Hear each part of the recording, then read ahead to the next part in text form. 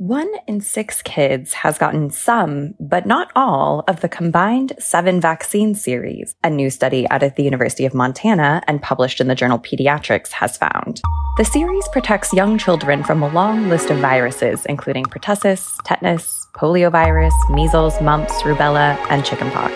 Researchers found that moving across state lines and lacking insurance coverage were some of the biggest barriers to kids completing their immunizations. This is Pulse Check. I'm Megan Messerly. The CDC is investigating a tuberculosis outbreak traced to a bone repair product. Over 30 patients in multiple states have been affected, some with TB meningitis. The manufacturer, Azeo Biologics, recalled the product but had a similar issue in 2021 linked to 8 deaths. The outbreak comes as public health agencies grapple with oversight of the complex medical device supply chain to ensure safety and prevent disease transmission during surgeries. A new poll conducted by the research group NORC on behalf of the nonprofit Mental Health Treatment and Research Institute found that nearly 3 in 5 patients who sought mental health or substance use disorder treatment failed to receive it on at least one occasion between January 2019 and April 2022. Roughly 2 in 5 people with employer-sponsored insurance went to out-of-network providers for care, more than double the rate for physical health. And, relatedly, President Biden recently announced a proposal to require health insurers to cover mental health care at the same level as physical health care, aiming to strengthen parity between the two. Ben Leonard is here to explain the proposal's details and what it could mean for mental health care access. Thanks so much for having me.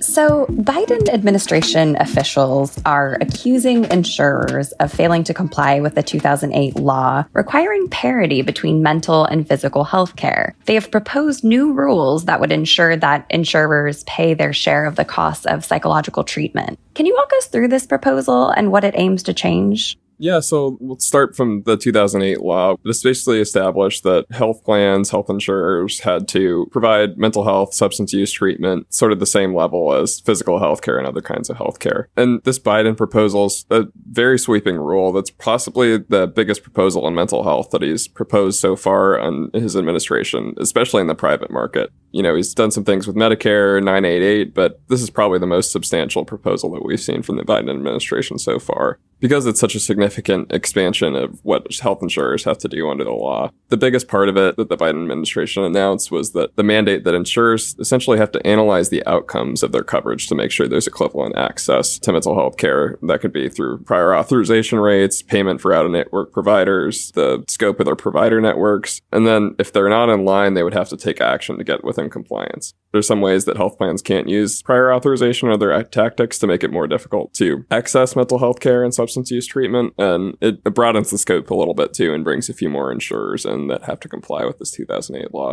So overall, it's a pretty sweeping mental health law that's trying to boost access to care.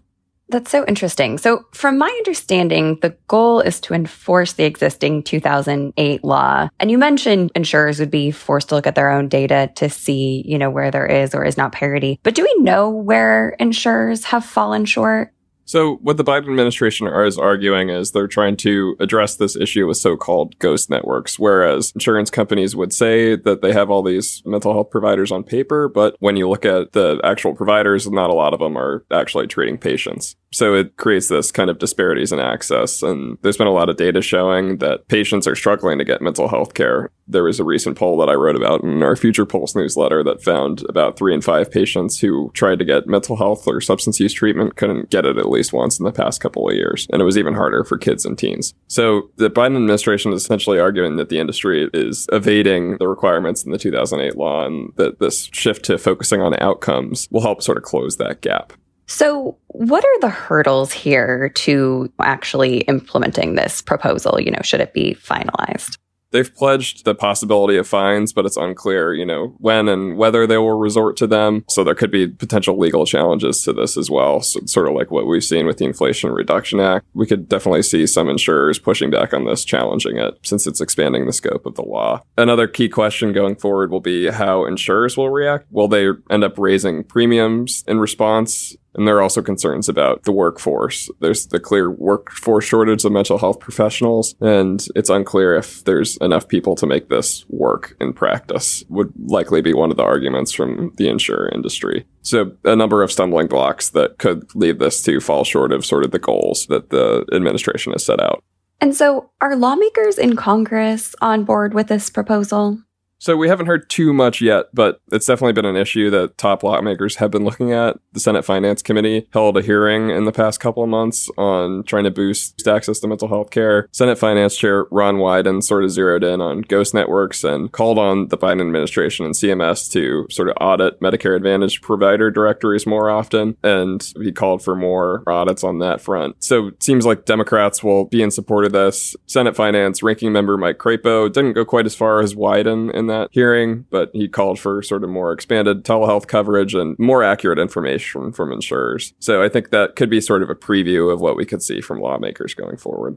So what's next on this? When can we expect the rule to be finalized? In a press call, Biden administration officials said they're going to work quickly on this. The rule could be finalized 60 days after it's published in the Federal Register. It's unclear exactly. They declined to give a specific date. It's unclear exactly when it may be finalized, but it seems to be a big priority for the Biden administration. That's for sure.